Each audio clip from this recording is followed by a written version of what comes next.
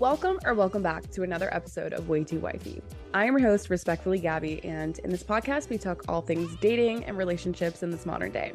If you have not done so already, please hit that subscribe button, turn on your bell notification so you will never miss another episode if you're watching this on YouTube. And then if you're watching this on Apple Podcasts, Spotify, anywhere else that you can listen to podcasts, please leave that 5-star rating. And thank you so much to everyone that has already done so. I really, truly appreciate it. So thank you. Another announcement, I am now accepting clients for my online coaching. If you've ever had questions, concerns, if your dating life is in shambles, if you don't know what's going wrong, feel free to reach out. I'm here to answer any questions, and then hit the link in my bio to apply if you're serious about transforming your dating life. With that being said, let's hop into the episode. Today we have a guest. I am super excited to have you on, Xavier. Welcome to Way Too Wifey.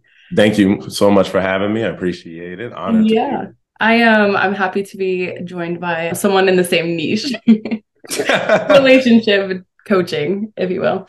Yeah. But what got you into that? Because I know that, like, for me, I had a series of unfortunate relationships, and that's kind of like what drove me into becoming like a dating coach.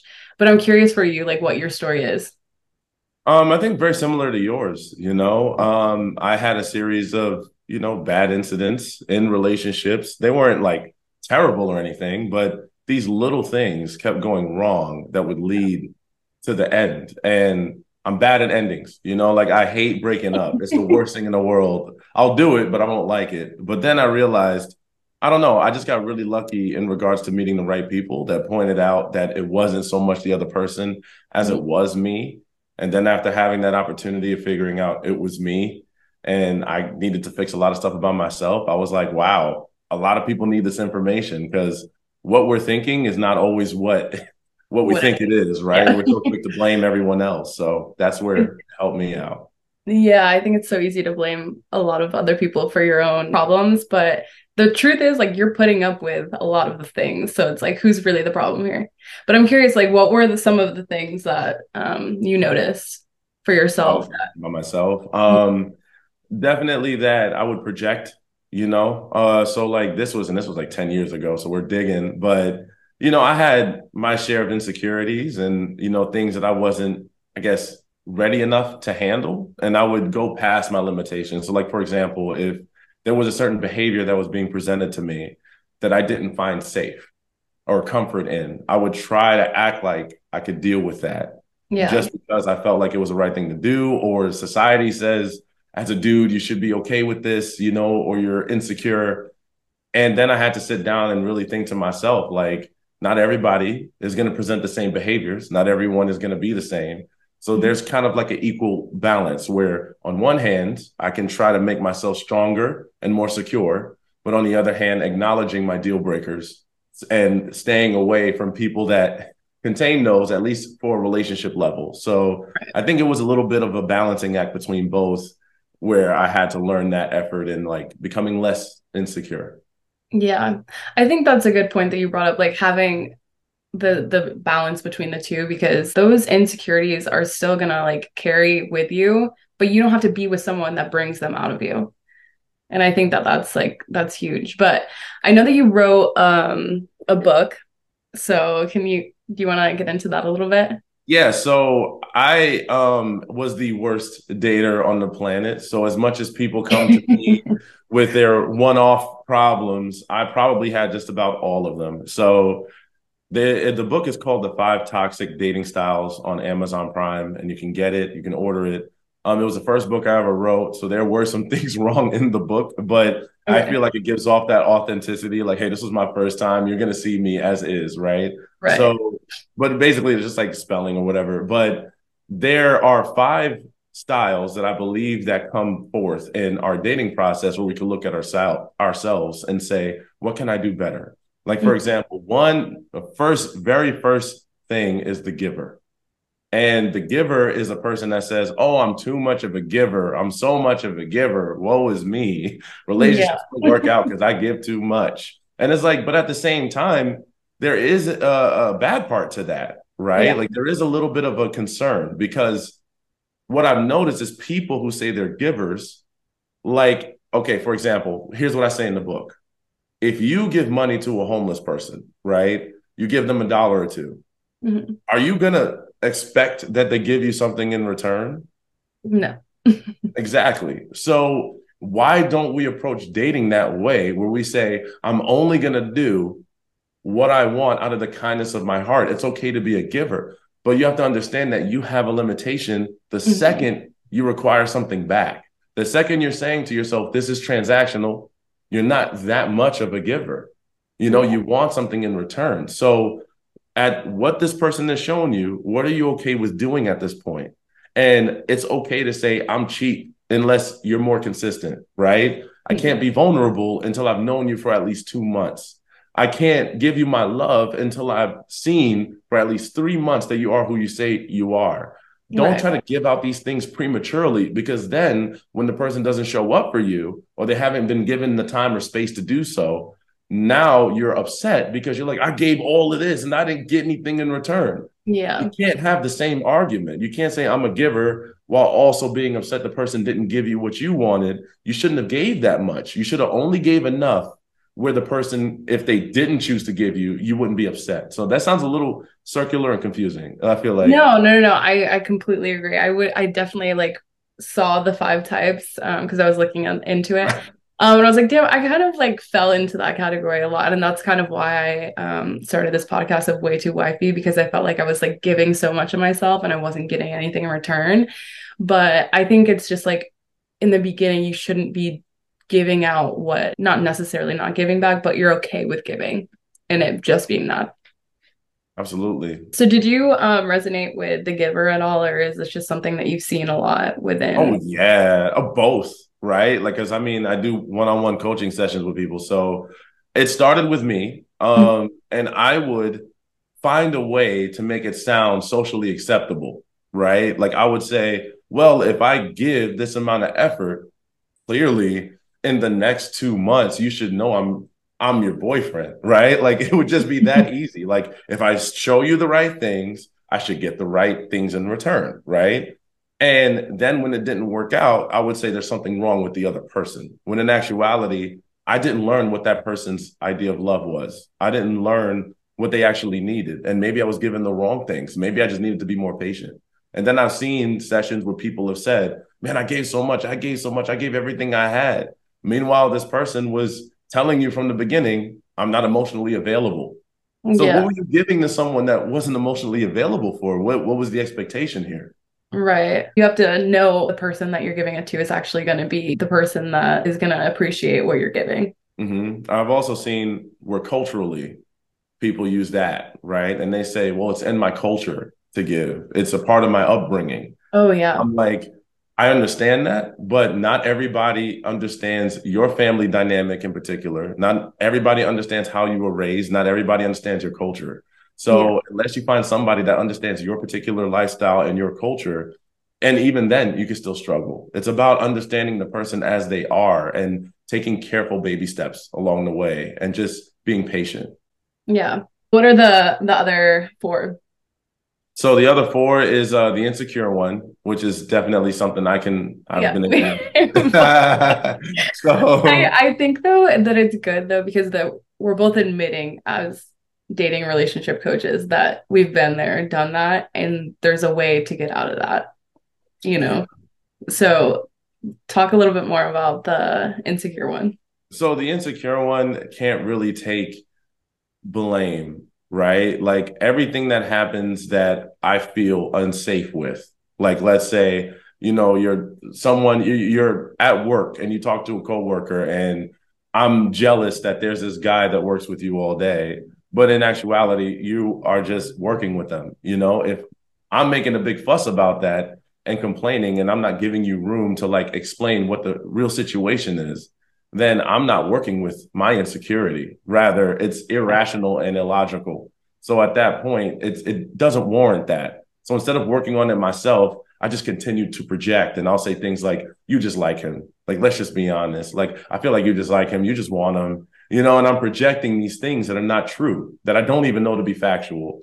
So that's the problem that comes from insecurities is eventually you're going to potentially project and you're going to tell the other person what they're doing wrong that you don't even know, because you just feel something in your spirit that you need to learn to grow from.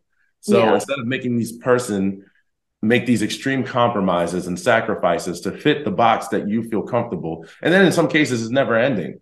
Like it never ends, like it's just one insecurity after another because you're not resolving it on your own, or you're not even trying. So I don't know if that. Yeah, no, I agree with that 100%. But I do think that at some point, if you're feeling that way in a relationship, it's like maybe that relationship isn't for you. Listen to your gut. Like if that's something that you can't handle, then why are you even in the relationship if you're constantly anxious and constantly like questioning the other person? So, it's funny that you say that, because here's how I look at it, right? There's a challenge in relationships or potential relationships for growth.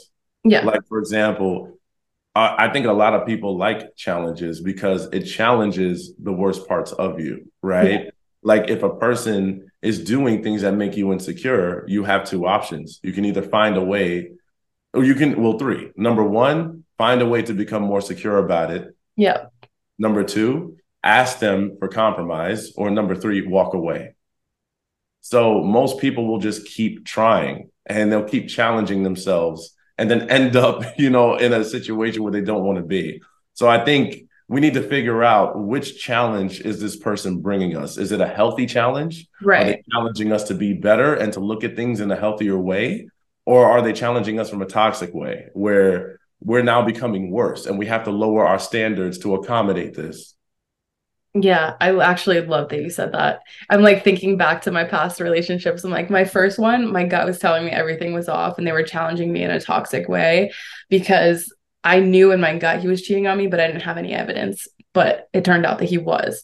So you have to just know, again, like, are they challenging you in a healthy way? Are they actually giving you proof that something's going on? And can you trust them? Can you get to a point where you can trust them? But yeah, I love that you said that. Then number three. Number three, the one who always has to win. Okay. That's one, someone who's always looking to have the upper hand, right? They always have to have the last word, or they always have to do more. So the way they and these kind of branch off into similar personality qualities, right? Because I feel like a lot of us operate in the same way. Like a lot of us are not that significantly different. We just express it differently, right? So if I'm insecure that you could feel like you're better than me. So like, for example, like when you hear women who say, oh, I make more money than the guy, and that makes him insecure about me, right? So that guy will sometimes find a way to make himself sound better than you, just so that he can feel more powerful, or vice versa, So if you're always comparing yourself to me, or always finding a way to make it seem like you're better off without me, like you don't necessarily need me, and you're shoving it in my face, or you're making me feel like, oh, I need you, like it becomes this power struggle. The power struggle is a sign that this is not healthy.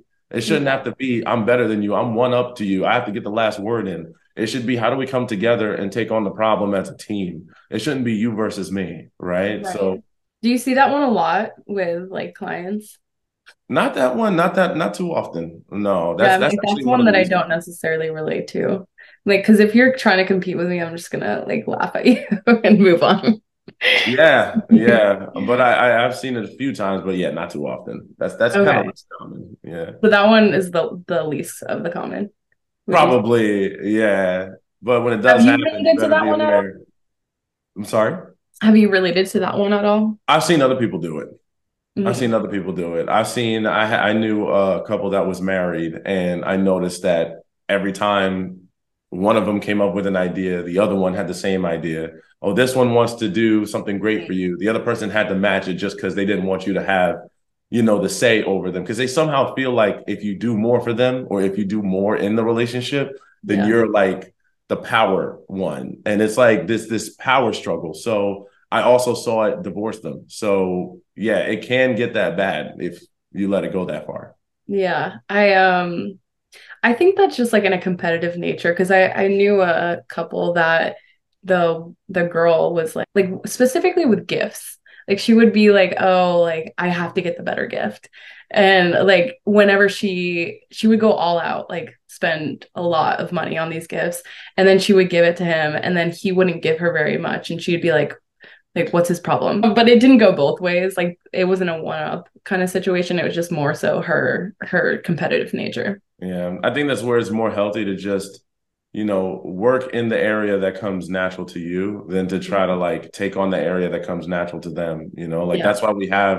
that's why I said 5 personality types, because I was like, it related to love languages. Like you can learn a person's love languages but if you don't, then you'll end up in these categories potentially where now you're insecure, or now you're trying to win, or now you're trying to have the one up, and you're doing too much to make it work. Like you don't need to fall into these categories if you just understand the way a person loves. I think a lot of us just lack so much understanding of ourselves and other people.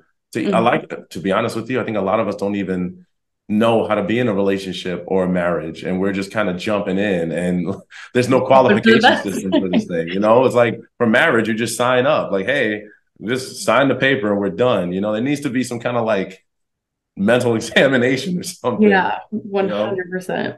I think though it's like tough because I've heard a lot of people say like, well, I don't feel connections very often. So when I do, and then they jump into the first person that they feel this connection with, but that doesn't necessarily mean that that's the best fit for them. Like just because you have chemistry with someone doesn't mean that that's the person that you're meant to be with. Oh, we're gonna take this layers deep. Oh, let's go. You just hit a good one. Marriage. Wow. So here's the thing. Everyone, I want to start this with saying that marriage is whatever you make it. So however you want to have a marriage is completely up to you. And that's the way it should be. You shouldn't be looking at other people as a template unless you just want to take some of the good parts here and there. Understandable, but it should be how you see it. Now, with that being said, marriage was built such a long time ago. There were a lot of categories that it fell under at the time. And clearly we're in a modern society where we're still trying to carry some of those old school ways, but we have to be careful, because to manage a marriage, it's so much more than the connection. And we rely so much on our emotions to make this decision for us, but we rarely look at our logic and say, is this person a logical choice? Like, is this person a good parent? Is this person a good husband or wife? Is this person capable of getting along with me in times of conflict? Like in some cases, I've seen people marry someone just to make them better. They're thinking, well, if I marry this person, they'll be convinced I'm here for them. I love them. They'll know it. If I have a kid with this person, they'll know I love them for real. And it never ends. I think we need to look at marriage and relationship as the reward system rather than what I need to push this forward. It needs to be, have we earned a relationship with each other? Have we earned that level of vulnerability instead of just jumping in? So I'm just like looking at some of the marriages nowadays that are close to me, and I'm like, wow, you guys really did not think this went through. I'm like, well, how did you come to this conclusion? And then it's just like I feel like just so many women just want so bad to get married and have kids and do the thing and do the steps. And then once they get all that, it's like, then at the end of the day, you're left with this person that's right in front of you who you don't even know that you actually like them. You just committed to them because they were the first option that you had available to you. Yeah, I mean, and guys, we're in a similar category, like it feels good, makes sense. We don't really question much. And a lot of us take on stuff that we don't think is suitable for us. Like I've seen a lot of guys getting married to women that they weren't all the way secure with. And, they didn't have these uncomfortable conversations. I think one of the qualifications for a long-term commitment is being able to have uncomfortable conversations early on, and it's not going to always be what the other person wants or wants to hear. And you have to be okay with that. You have to be okay with disappointing someone and saying, hey, this is not something I like. Can we work with this differently? And if the other person doesn't see it that way, that's okay. But you have to be willing to do that. Don't just deal with it because the person is telling you, well, it's wrong. And see, this is where I say, like, people start throwing, words at each other. Like, oh, you're insecure, or you're just thinking too much. You're overthinking, or there's something wrong with you, or you need to be better. Like, throwing therapeutic words at me is not going to help us. If I'm insecure, then I need to go to a therapist and find out that's the case. But acting like you're my therapist in this relationship is not going to work. Like I tell people, if I date you, I'm not going to coach you. Like, that's not going to work. That's a different type of hierarchy. I just want to be your partner and your equal support. That's it. Yeah. So I'm curious because you brought up a good point. You said that guys are kind of doing the same thing as far as like just settling for what's in front of them. I see so many TikToks saying, I'm sure you've seen them, but it's like a metaphor that they use, like the taxi cab. When a guy is ready for a relationship, ready to settle down, he turns on his like ready for a relationship, and then he'll pick the first girl that's in front of him. So I'm curious what your thoughts are on this. That's a good question. I think that varies from person to person too. You know, like I think there are some guys out here that, they're waiting a long time and haven't really went through the steps of character building or learning how to be a husband and learning how to settle down and what that looks like or what that means. Yeah. And then by the time they're ready, it's like, oh, well, I've reached the point where, options are starting to change. Life is looking different. My friends are settling down. Maybe I should now think about taking it more seriously when I date instead of just thinking that everyone is expendable or this is just a fun time. But I also think there's a large group of men that want to be married and want to be committed early and don't want to be out here. But sometimes they get passed by or they haven't developed enough character strength to make that work for them. So I think that's a variable, like that's one of those things that's like not everybody, but I've seen it. Okay. Got it. So you don't just decide one day, like, okay, I'm ready. Like, No, I think here's the thing. I think you can be ready earlier on, intentionally, but to actually be able to carry out and to be a husband figure and to be a good man, like sometimes that takes a little work. So maybe you realize that later on what that actually looks like because now you're older and you've got more finances, more foundation, you understand yourself. So maybe that helps. And it also depends on what kind of father you want to be. Like, do you want to be head of household? Do you want to be a leader? That takes some learning, and it's not too many sources out here all the time. yeah, tell me about it. Yeah. So getting back to the last two, enabler. Oh, yeah. And this could fall into the similar. See, I like the fact that these kind of tied together because we can Yeah. go back to the giver, right? So let's say a person is a decent person. Let's say they are capable of having a relationship with you. Mhm. But when they don't show you the right behaviors, because they come with a range of behaviors, we're all just coming in new, right? Like whatever I was before this is new, right? I don't know what you like and what you don't like. I'm just going to be me. Now, there are going to be some things that you're not going to like. And I don't know that yet. But if you're still giving to me and not speaking about what you don't like, then now you're enabling my behavior. You see, you're supposed to be able to step back, let me know that this doesn't work. And if I do it again, give space, right? But what some people do is they say, oh, well, it's okay. Like they'll come up with excuses for the other person. Well, they're going through so much, or they just had a bad time, or they had a bad childhood. Not saying those things aren't valid to their emotional capacity, but the way you need to be treated needs to happen, or you can't carry this relationship forward, regardless of where they came from. Right. So that's where the The enabler kind of takes excuses. place. So it's mostly like the excuses that you're making for someone. Exactly. And the fact that you keep giving them the same level of effort, even Yeah. though you're not receiving what you need. Yeah. Oh God. So, yeah.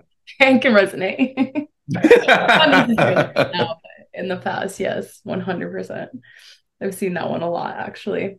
Really? Yeah.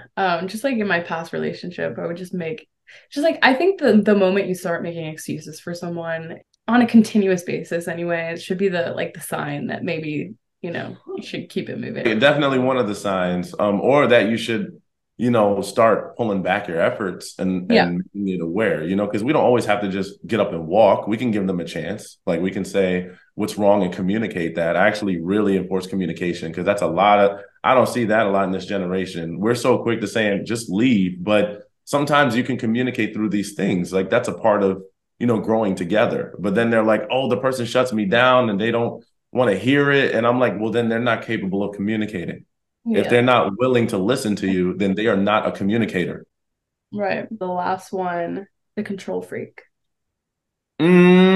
So this is what I would like to call controlled outcome. So in life, we are not promised an outcome. Mm-hmm. We can try everything we want to try. We can work as hard as we want, but we're not promised what's going to happen or the result from it. So what I've noticed is some people, when they date, they try to have some type of control over the way these things are going to end up. So like, for example, if I don't hear a person text me back for 4 hours, well, clearly they're going to dump me. So I'm going to dump them first. Yeah. So that way I control. Outcome. Huh? I said we enjoy a predictable outcome. Like it exactly. makes us comfortable and like we're in control of everything. Exactly. And see, because it makes us feel like I know what's going to happen next because we don't like to be vulnerable. But that's not the way it works. You know, like even in life, you don't know what's going to happen next. I'm not promised I'm going to live tomorrow, but I still go about my life as if I am.